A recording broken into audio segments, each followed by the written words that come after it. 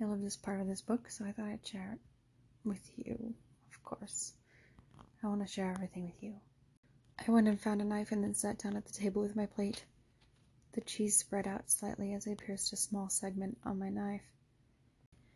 It had reached the stage where it oozed out onto the plate. That was the stage I liked best.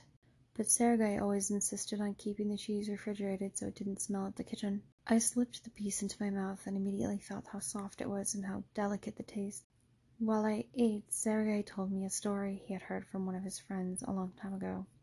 He said that on a trip to America, Salvador Dali was asked what he thought of New York. New York, he said, is like a gothic Roquefort. He was right, wasn't he? Sergei said. It does taste somehow dark and strong, the brimstones, the gargoyles.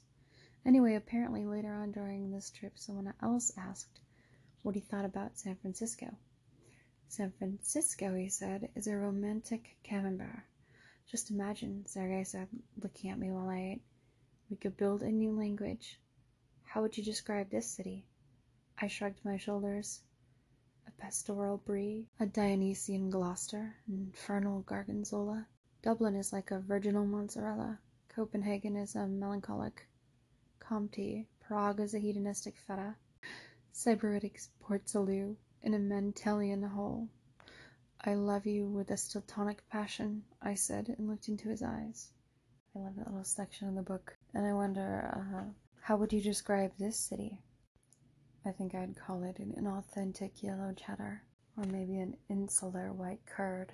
I love you with a pecorino-nic passion. How would you describe me? I would describe you as a pale white, perfectly crumbly, soft and smooth and fragrant and full-bodied Irish cheddar, the authentic variety.